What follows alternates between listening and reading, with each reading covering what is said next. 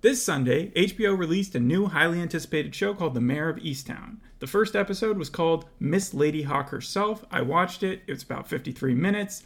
Welcome to today's episode.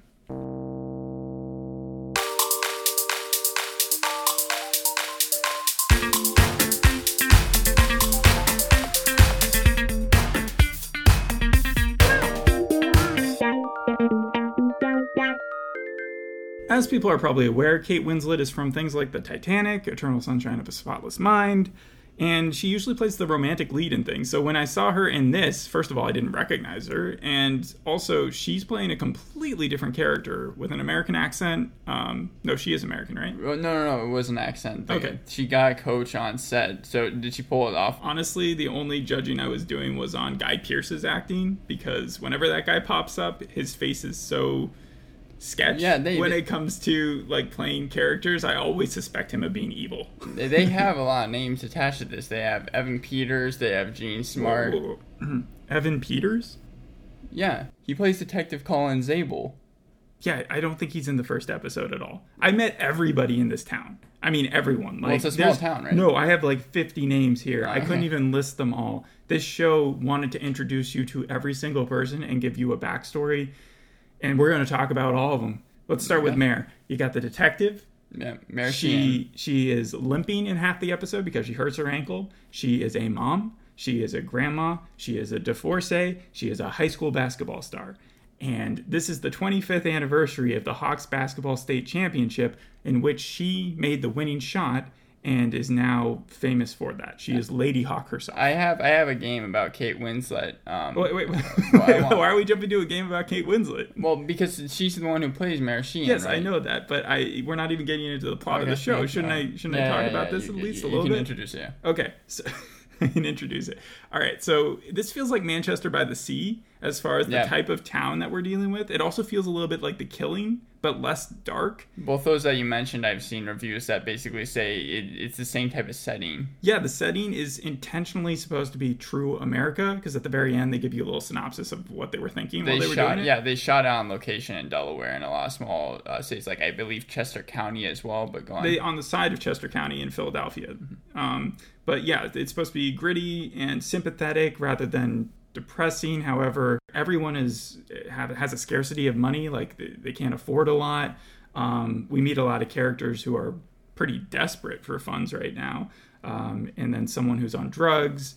I mean, I don't know where you want me to begin with this, but the show has a bunch of different storylines playing out at once. Right, but it follows two in particular, right? I guess if you count everything that Mare is doing as one storyline, then yes. Yeah. The other story concentrates on Erin. She's a baby mama. She's like 15, 16 years old. And right from the beginning, I feel like I've seen this story before. She was way too young and innocent to survive to the end of this episode. Like, I predicted that death in her first scene. And it was really sad because she is kind of like a lamb in a slaughterhouse.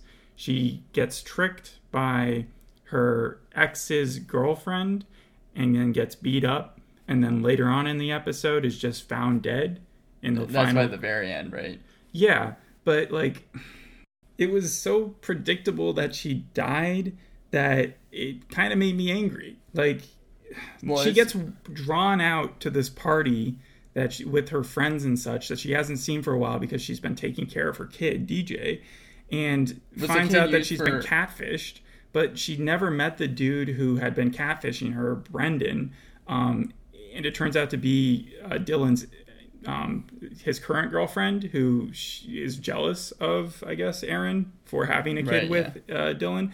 And they just make fun of her and start beating her up. I don't understand that in this small community, why she would have thought that this Brendan dude was real. Like, it just is another change. She's not that smart. Well, in the end, is she supposed to be kind of the innocent one, like the one that is the most likable, but the most likable out of the whole show? You see a bunch of shit get thrown at her. Like, her dad is pretty bad. She doesn't have a mom anymore.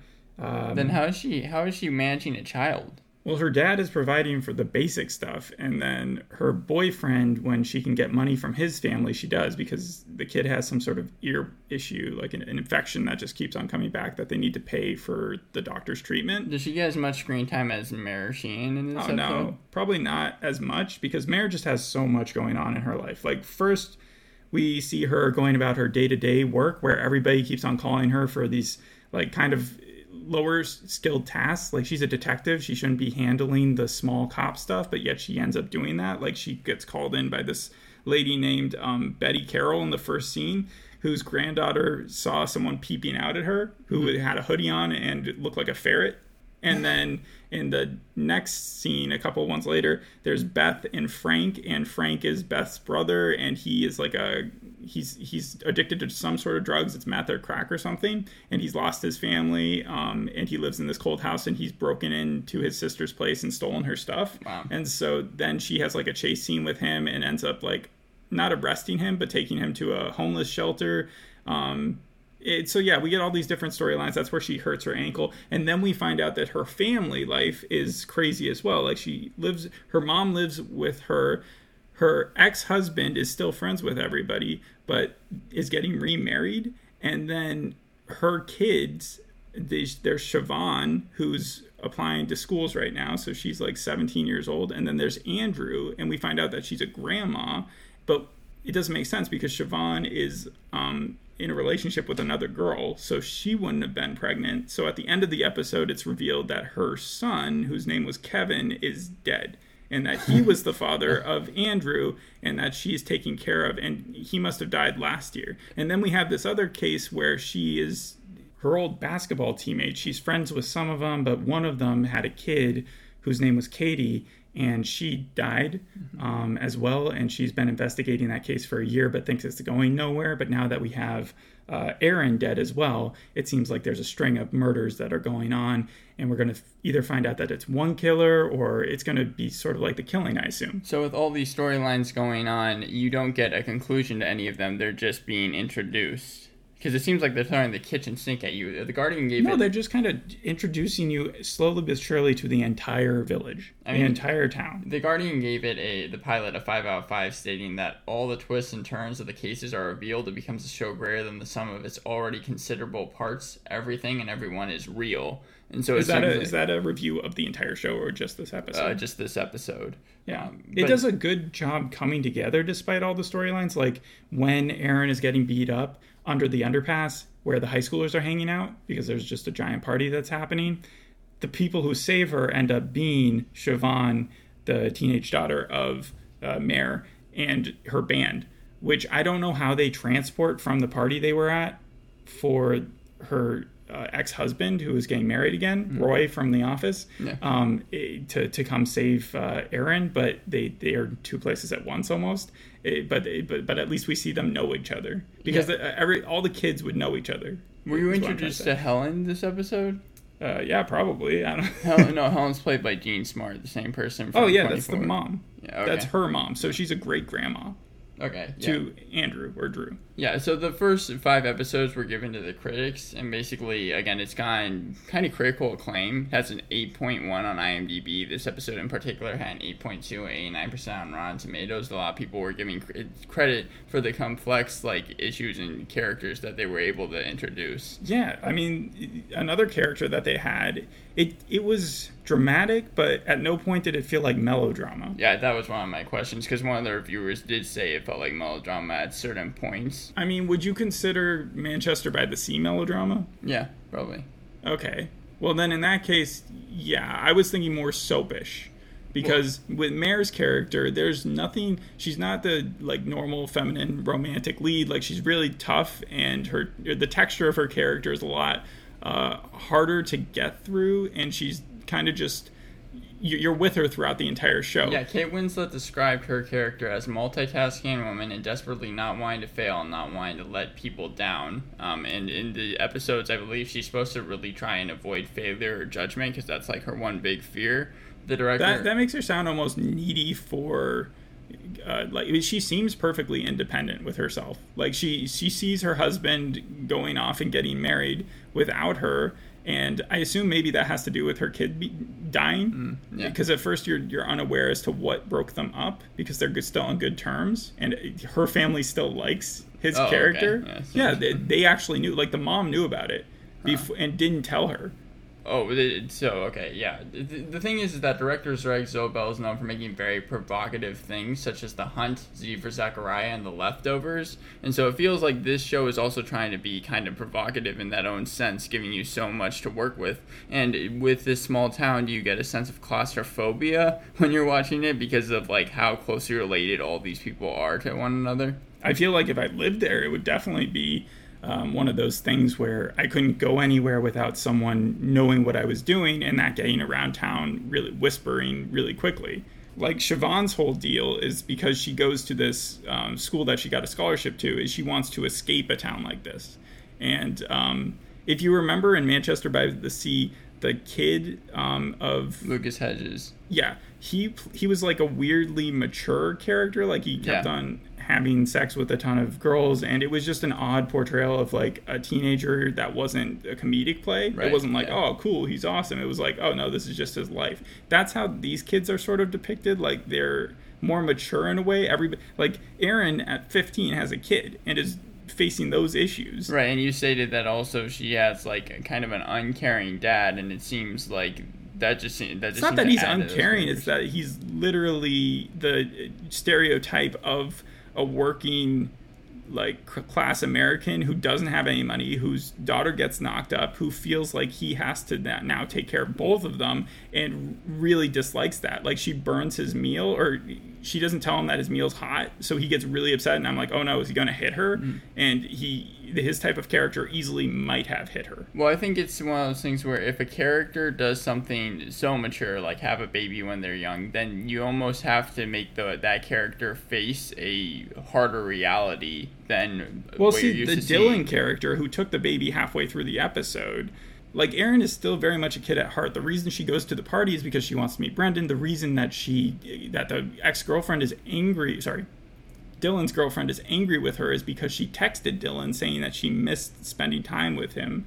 And she like, these are very high school antics, but in a very serious situation. Right. Does it ever give you any dark comedy to make this situation seem less so? Well, it's, again, not like The Killing where it's just depressing. There's a full scene where Andrew's getting a turtle, and Mare goes to the turtle shop, and she just keeps on being upsold on, like, the giant cases that you're supposed to keep the turtles in. Yeah. $99, $120, and then she ends up, like, looking around until she finds, like, a really cheap one, and she's like, this is the one I want. Well, does she do something with cheese balls this episode?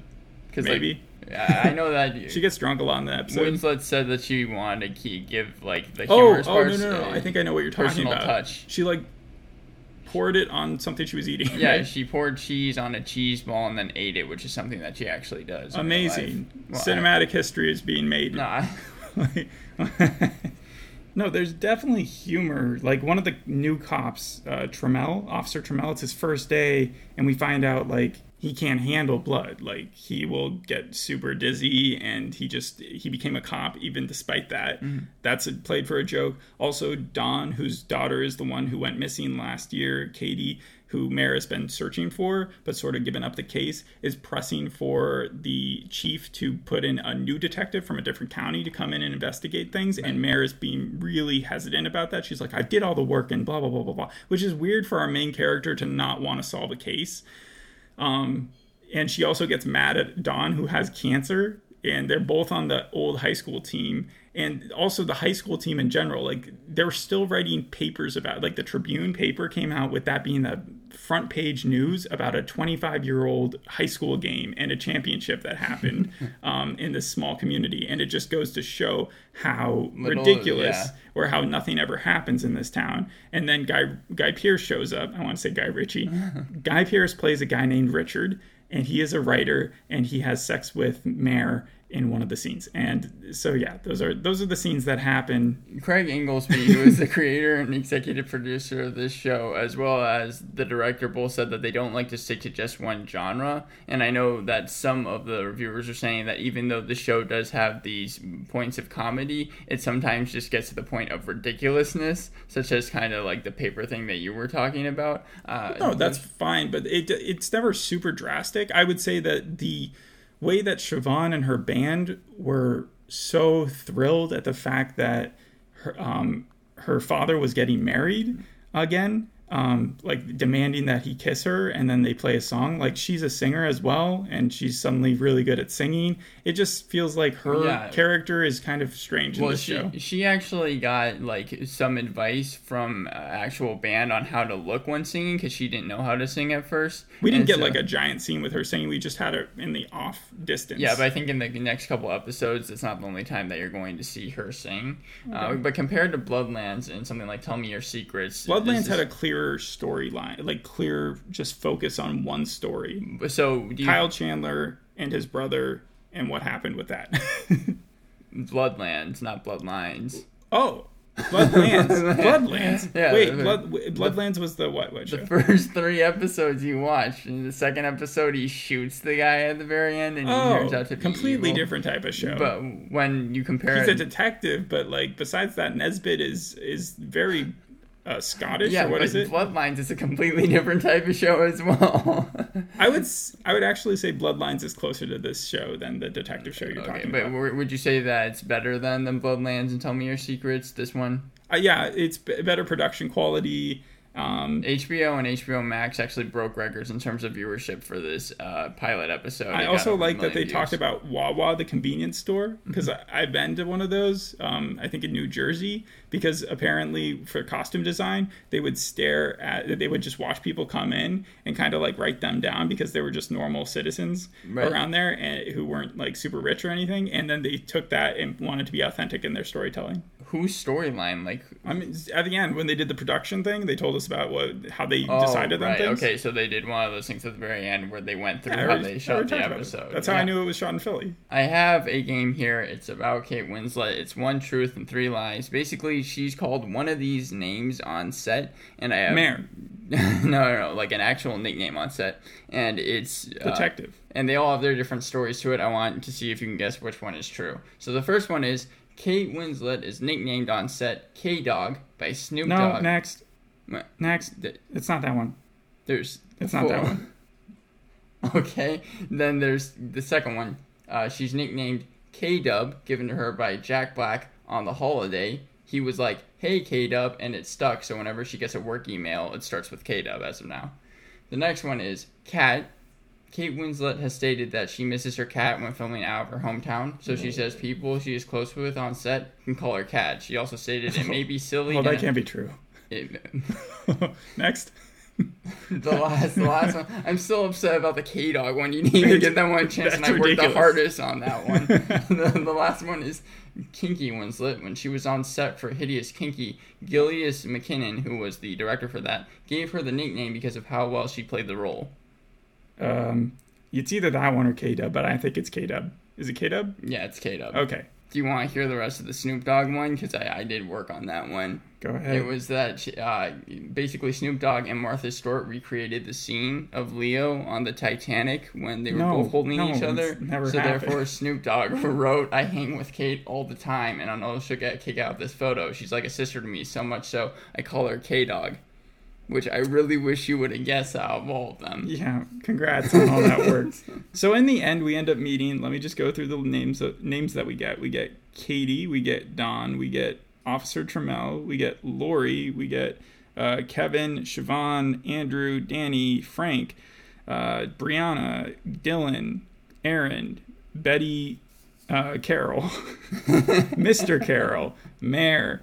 And I feel like I'm missing about 80 others. I think that you had that many people because they were able to shoot, I believe, this episode before COVID. However, then COVID did come into play, and the ending, you should probably be able to tell that it won't have as many people. That's too bad, because this show actually doesn't need it. It makes the show 10 times better, the fact that I don't know where the next scene is going to come from. Well, and since I stated that Evan Peters is in the show, I'll give some background on him as well. He was filming this the same time that he was WandaVision.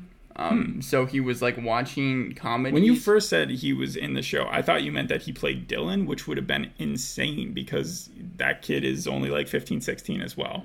No, but they look sort of like they might be related. So here he's playing a detective, and so he had to watch like Forensic Files to get into the drama role. And then in WandaVision, he was watching a lot of comedies and superheroes, so he was watching 2 different things at different times, and they both got shut down around the same time because of COVID. I believe this, however, resumed filming in the fall. Did you read any spoilers about who killed Aaron? No, because even though the first 5 episodes were released to critics, this is the only episode that's come out as of now. Do you know what happened with the killing? That in the first season, it was highly critically acclaimed, and then at the end of the season, everybody was expecting them to reveal something about the killer, and they didn't.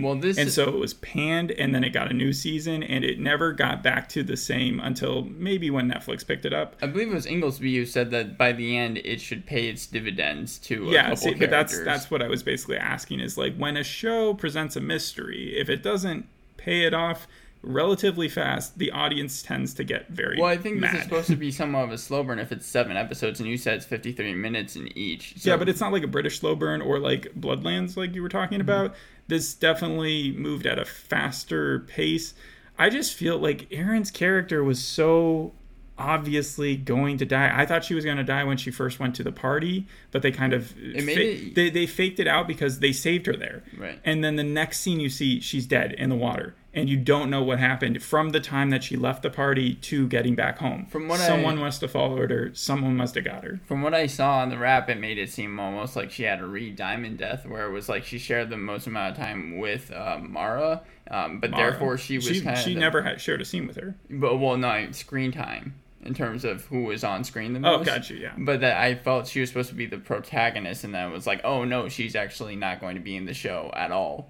But I guess that in the next couple episodes, you're probably going to see her a little bit more then. Seeing her get so excited about going to the party is what, like, just induced me to be like, no, like, look behind you. There's a monster. That type of feeling. So, again, it's gotten pretty good reviews, around 90% on Rotten Tomatoes. Who do I think... when Guy Pearce showed up, I was like, that's your weasel face right there. That's the ferret guy that was stalking the... And it wasn't. But his face does look a little bit like a ferret. He might still be evil. At the end of the episode, Mare is driving down the street with her limp that she's had the entire game, or episode, and she sees the ferret dude. Like, she sees some guy in a hoodie, and she knows that it's the bad guy, and she calls it in, but then she doesn't see him anymore. Like, she doesn't catch him. But that's not the last scene, right? It's close to the last scene. Okay. Like, the last scene, they do, like, this cool kind of music montage that we see every character for a second, a little split second. So you see a lot of characters. And that's how they revealed that Aaron died. Okay. Because before that, you're just like, okay, you see her dad just kind of at home, and you're like, well, where is she? And then...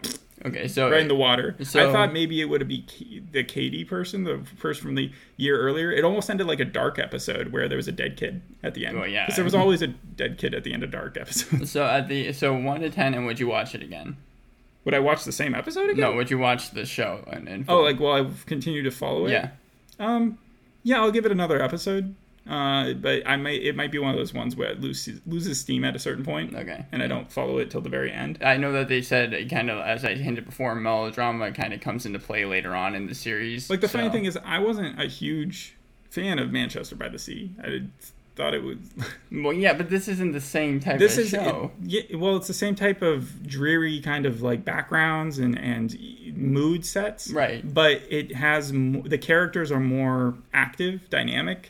We didn't even get into the fact that the cousin is like some priest that they were cracking jokes about the entire time, and he also can't afford much. Like, it just seems like the ex-husband of Mare bought the house behind her for some reason, just because it was a good price. Right. Yeah. So this whole community is just very small, close knit. Well, yeah, and no one's ever going to escape basically, Inglesby drew inspiration from this show because when he came back to his hometown, he met someone who kind of worked for a police department, and it really inspired him to make this show over, like, a small town and, like, the different type of characters that you see. That's what made him be like, oh, I can shoot this in Chester County. Yeah, I'll also give this show a lot of credit because it doesn't fall into the same trap that a lot of shows that we've been doing recently have, where it does the check marks, where it's like, well, we need to have a strong female lead, well, we need to have someone in a same-sex relationship or something. Like, it has those things, but I never felt while I was watching it like those things were there just to have that inclusivity. Yeah, to be inclusive. It felt like those were organically what they were meant to be. Like, it was part of the story. Okay. Well, and then, like I said before, 1 through 10, what would you rate this episode? For a first episode, 9. All right. Why not? 9. So I think that's probably going to wrap up. You want to wrap it up? All right. Yeah. Thanks for listening. We'll see you in the next episode. Bye. Bye.